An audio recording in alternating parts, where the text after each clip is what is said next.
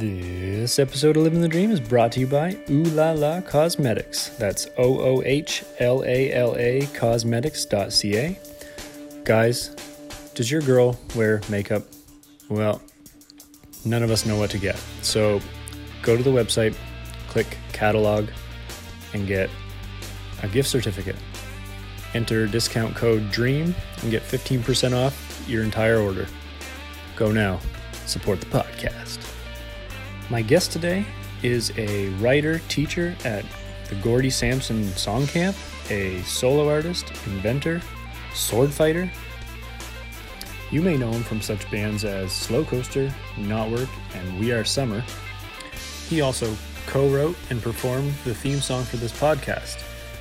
So, without further ado, please give it up for Steve MacDougall. Live in a dream. Live in a dream. Live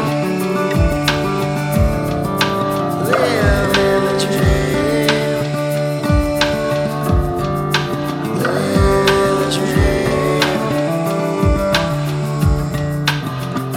Live in a dream. Live in a dream.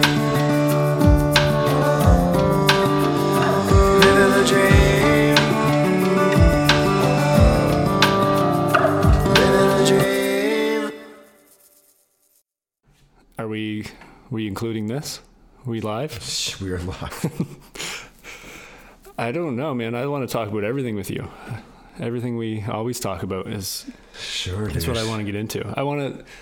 I think I first want to talk about actually being a musician as this kind of podcast gears towards the living the dream aspect. I really want to delve into what it is like to be a full-time musician, and really like when you started.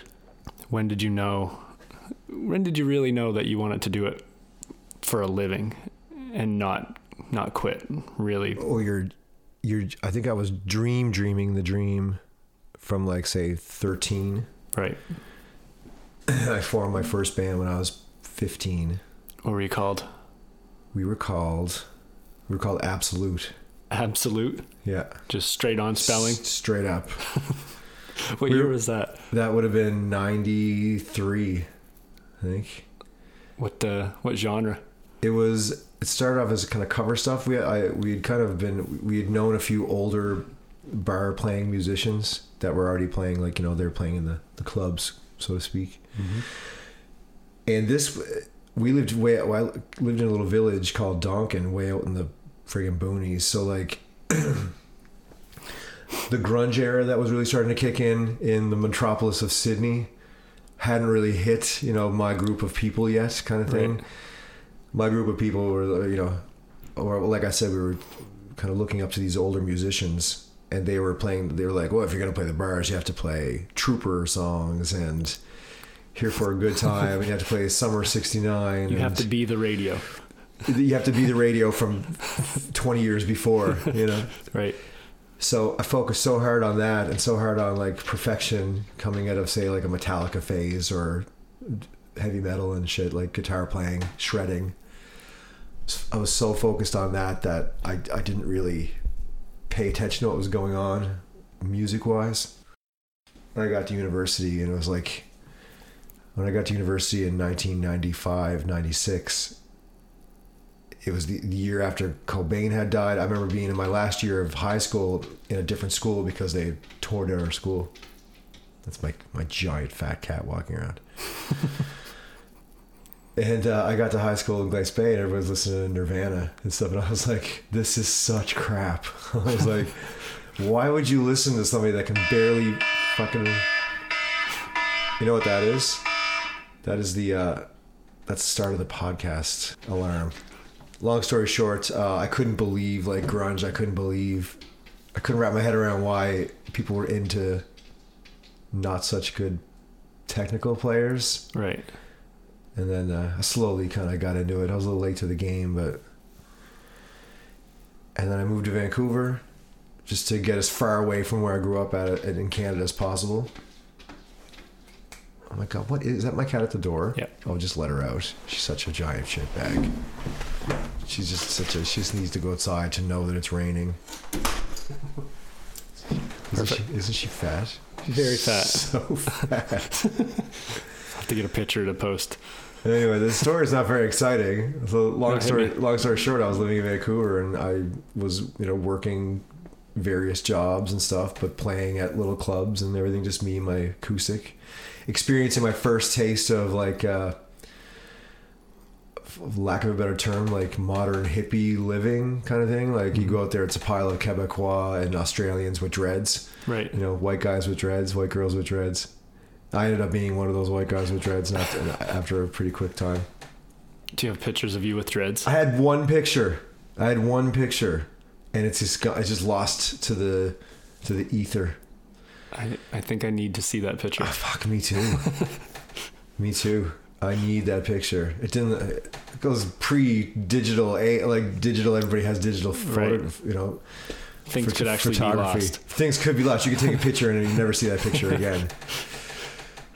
And then, I just worked all these various jobs and started living that life. And it's my first. This would have been like 1998 when all these guys were walking around and they were like, "We take mushrooms all day long, right? Every day." They're like, "We treat depression with mushrooms," and that's actually I've seen it in the news lately. And I've had friends of mine out there would have these vials of powdered mushrooms, and they would just constantly take them all day long. And when I came back to the East Coast in like just before 2000 to kind of form this band that we kind of pseudo formed out there, Devin and I, but didn't have a bass player. We kind of brought that back with us. Some of that sensibility, that hippie sensibility that really it started to kind of hit here, but we didn't really know anybody, especially in Cape Breton Island. It was zero. Right. It was when I first started coming to this part of the East Coast where I saw it again very quickly after I'd come back. New Brunswick, you mean? Yeah. Yeah. New Brunswick is the BC of the Maritimes. It really is. Yeah. Charlotte County is definitely like the northern BC of the East Coast, just the scenery and the general attitude and stuff. I talk to people in New Brunswick and I say like, "Oh, look, it's so laid back. It's so this," and they're like, "Oh, really? We find it really religious and stuffy in New Brunswick." I'm like, "Fuck, will you try out Nova Scotia for a couple of years?" Right. So that was the beginning of Slowcoaster in BC. That was like the beginning in BC and playing reggae music because we lived on this place called Commercial Drive, which was I don't know if you've ever been there or not, but it's kind of like the epicenter of all. It was the epicenter of all of that. I've been back a few times and it's kind of gotten a little gentrified now.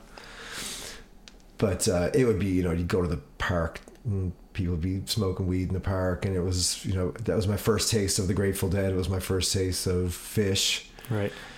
My bosses at my job would just be blaring it constantly, blaring Sublime and blaring Grateful Dead. Like I said, it was like I'd known that these bands existed, but they weren't on my radar really, or I couldn't understand it. A friend of mine who had lived in BC and came back to Cape Breton, we were roommates just before I moved to BC. And he listened to Fish constantly, and I just couldn't wrap my head around it. Like, again, it was like another musical genre that I've encountered as a musician, and I'm just like, who the fuck would listen to this? Like, I remember listening to the solo from Reba, and just being like, who the fuck would listen to this? How long was it? It was long. It was the CD version of Reba.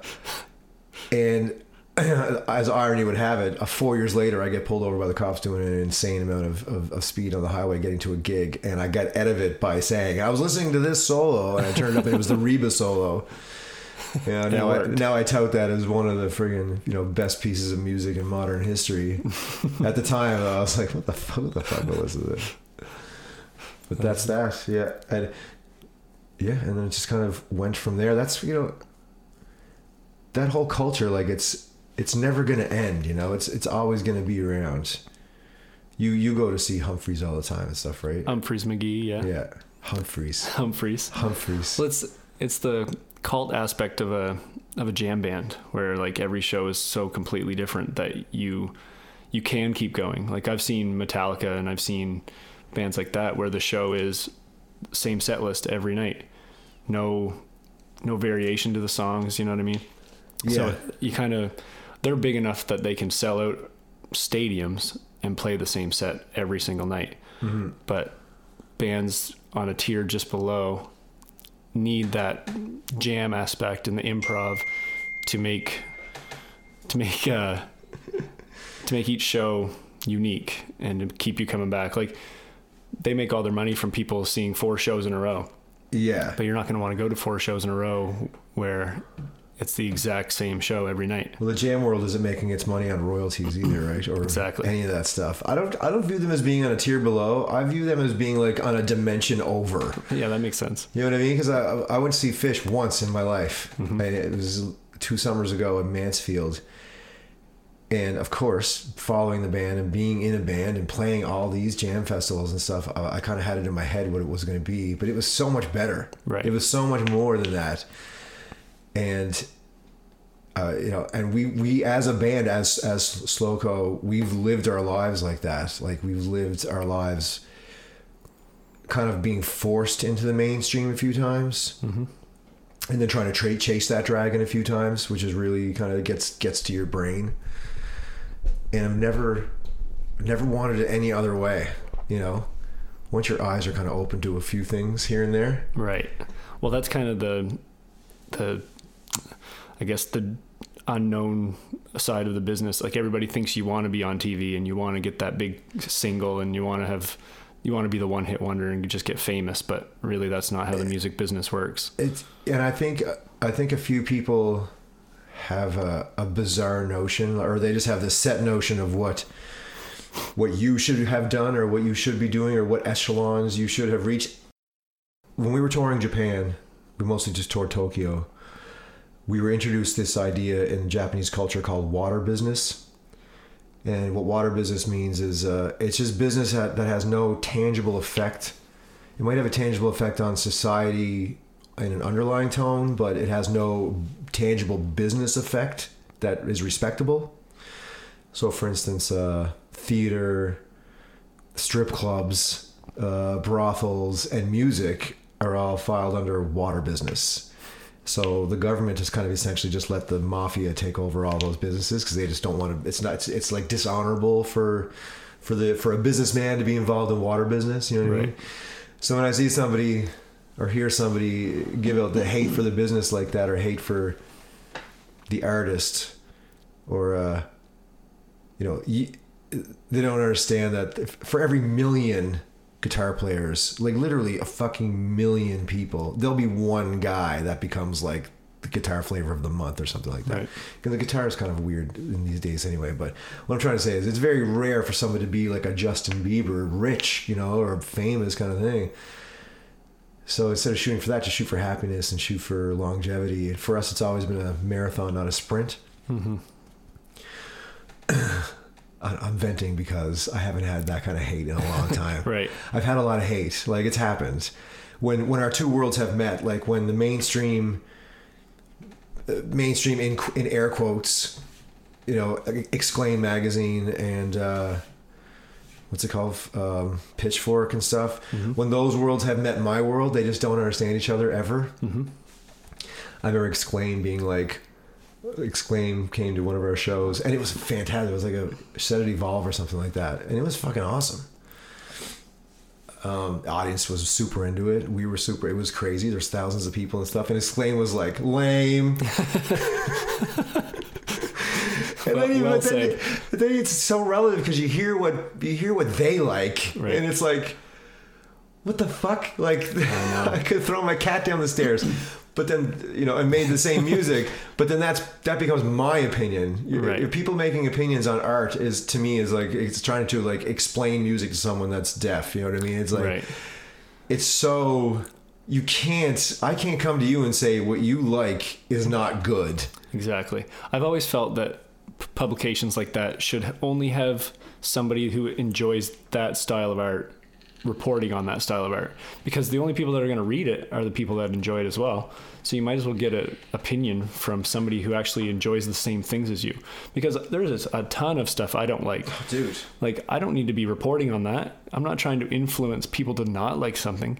You should be trying to influence people who don't like it to like it. You know what I mean? Oh, they trashed us. They're just like, that is nothing but a mediocre rock band who plays too long or right. But that's what sells. Yeah, but right? Meanwhile, you know, they're like, but wait to hear the new Stars album. It's going to blow your mind. It's only ukulele and armpit farts.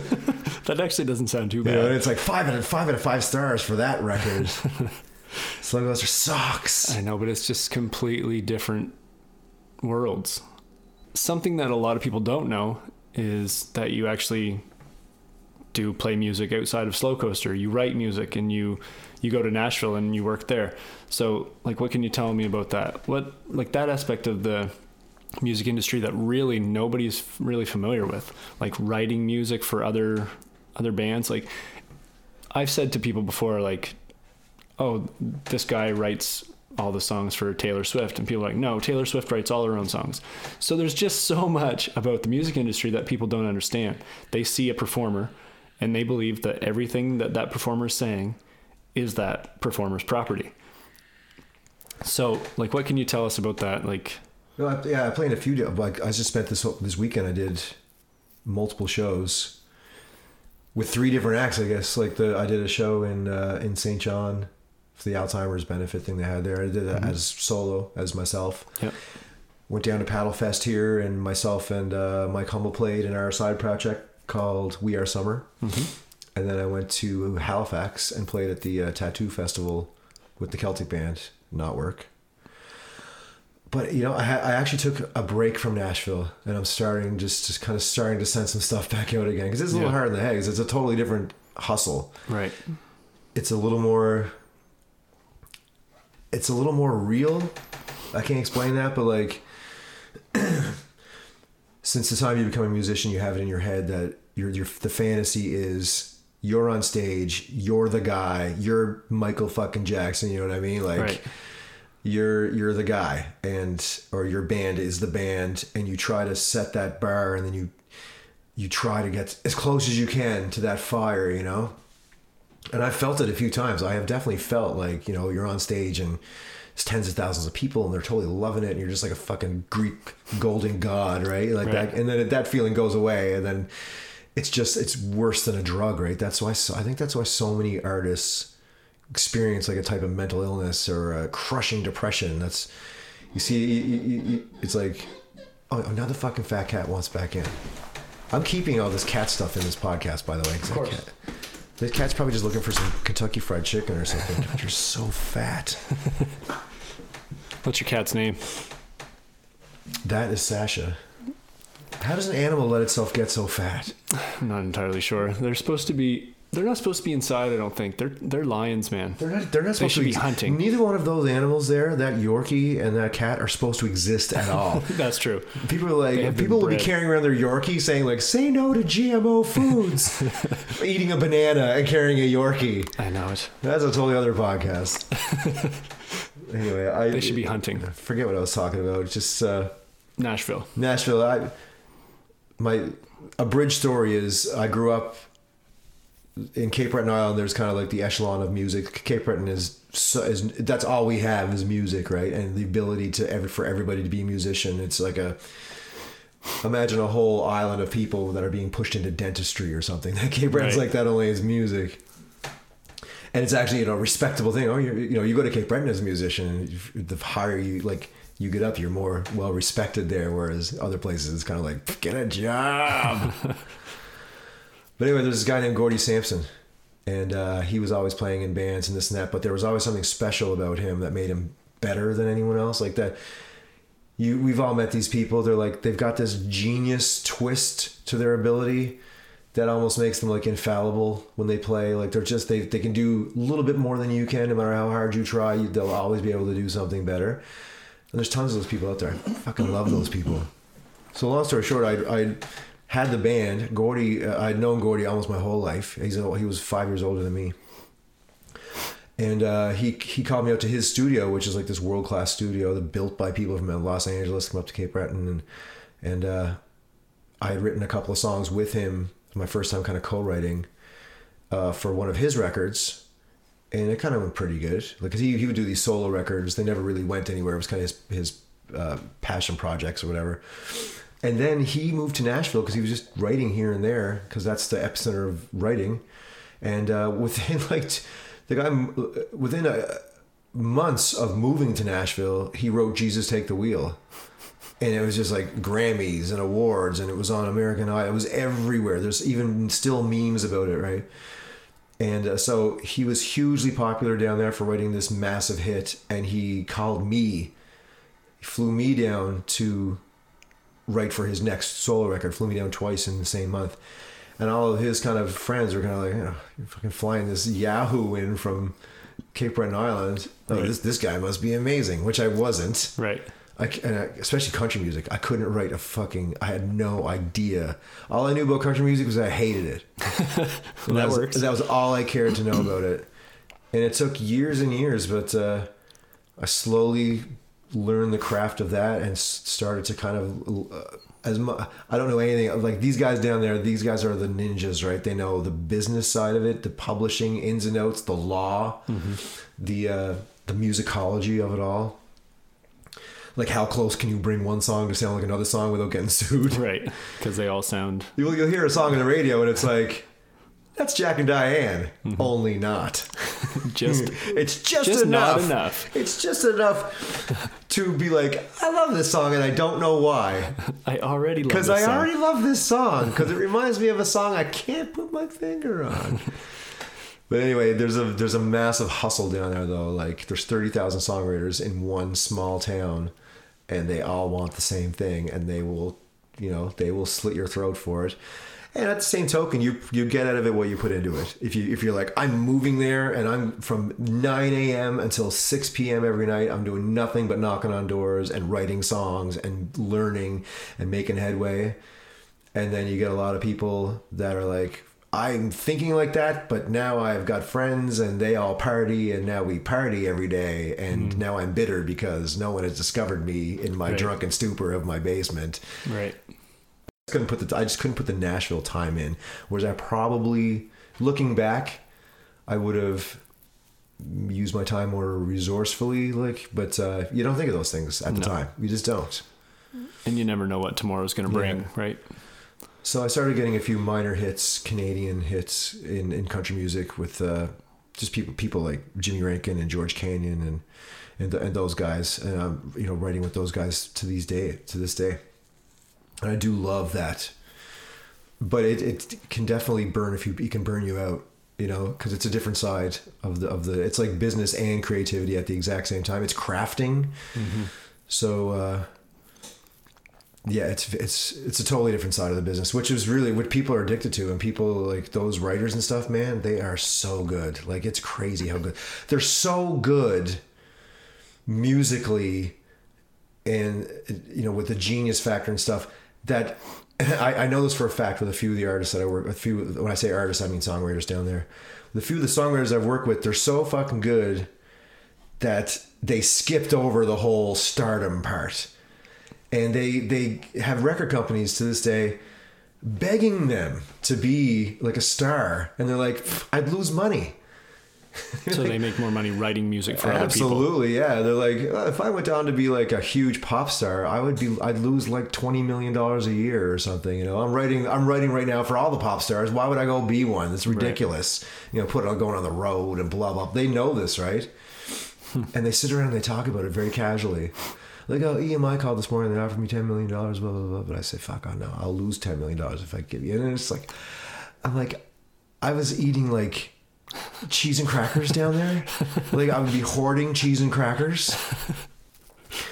And because I immediately kind of gone into the upper echelon of Nashville. Like I've skipped over like 10 years of kissing ass in Nashville.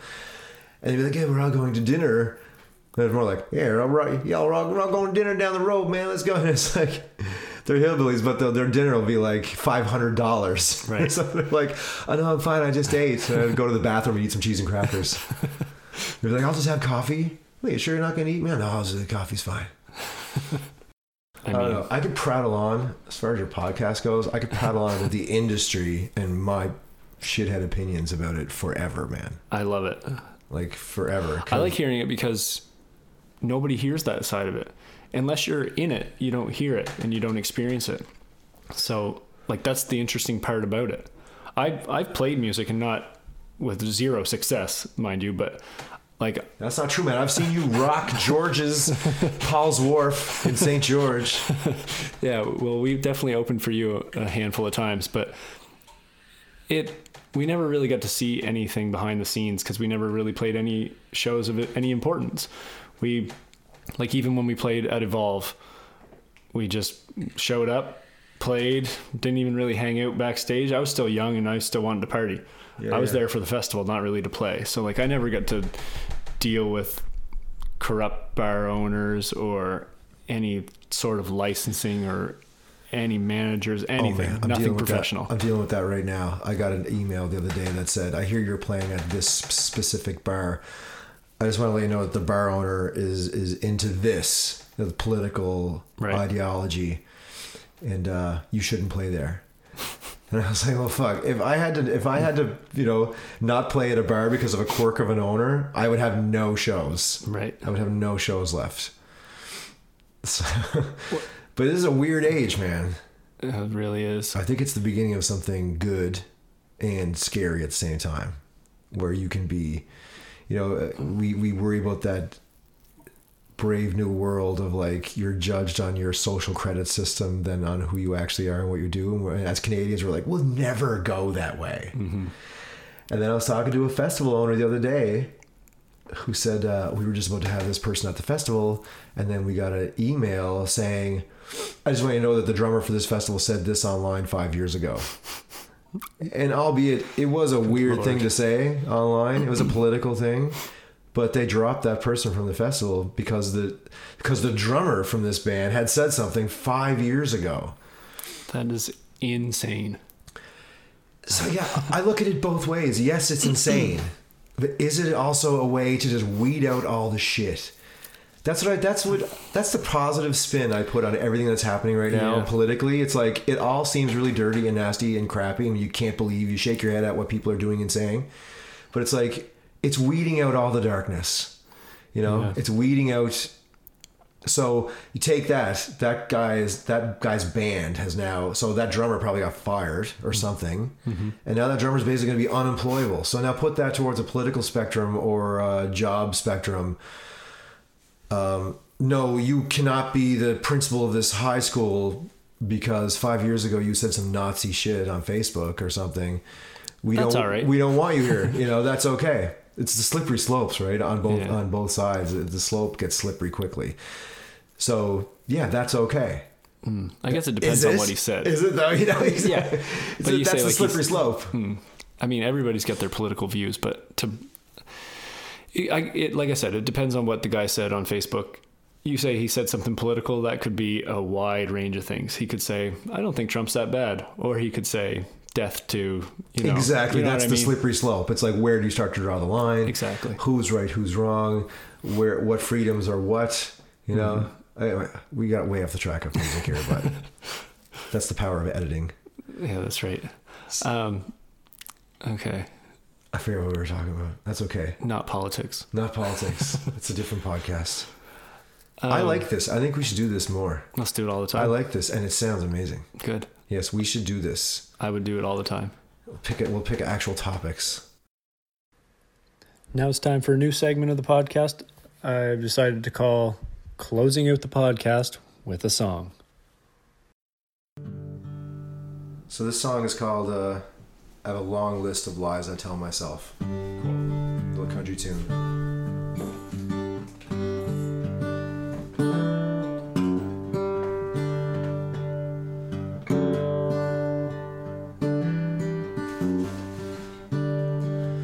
Sometimes I just pretend that she left me 'cause she loved me. Need a little breathing room that's only temporary. She probably hates it out in Vegas, probably ain't no someone else. I got a long list of lies I tell myself.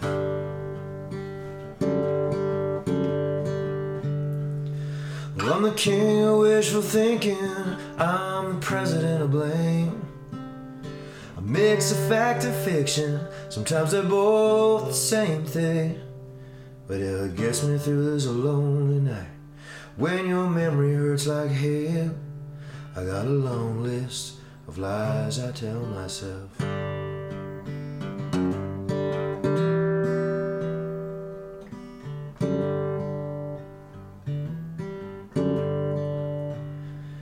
I bet she's missing me like crazy. Got a tattoo of my name. I bet she's 6 rows down in a window seat on a coming home to me plane. And any second my phone's gonna ring, collect from some old dive hotel. I got a long list of lies I tell myself. Well, I'm the master of excuses when it comes to killing pain. I mix of fact and fiction, sometimes they're both the same thing. Whatever gets me through is a lonely night. When your memory hurts like hell, I got a long list of lies I tell myself. I got a long list of lies I tell myself.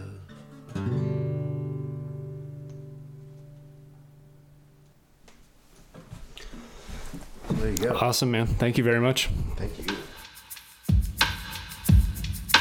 Living the dream.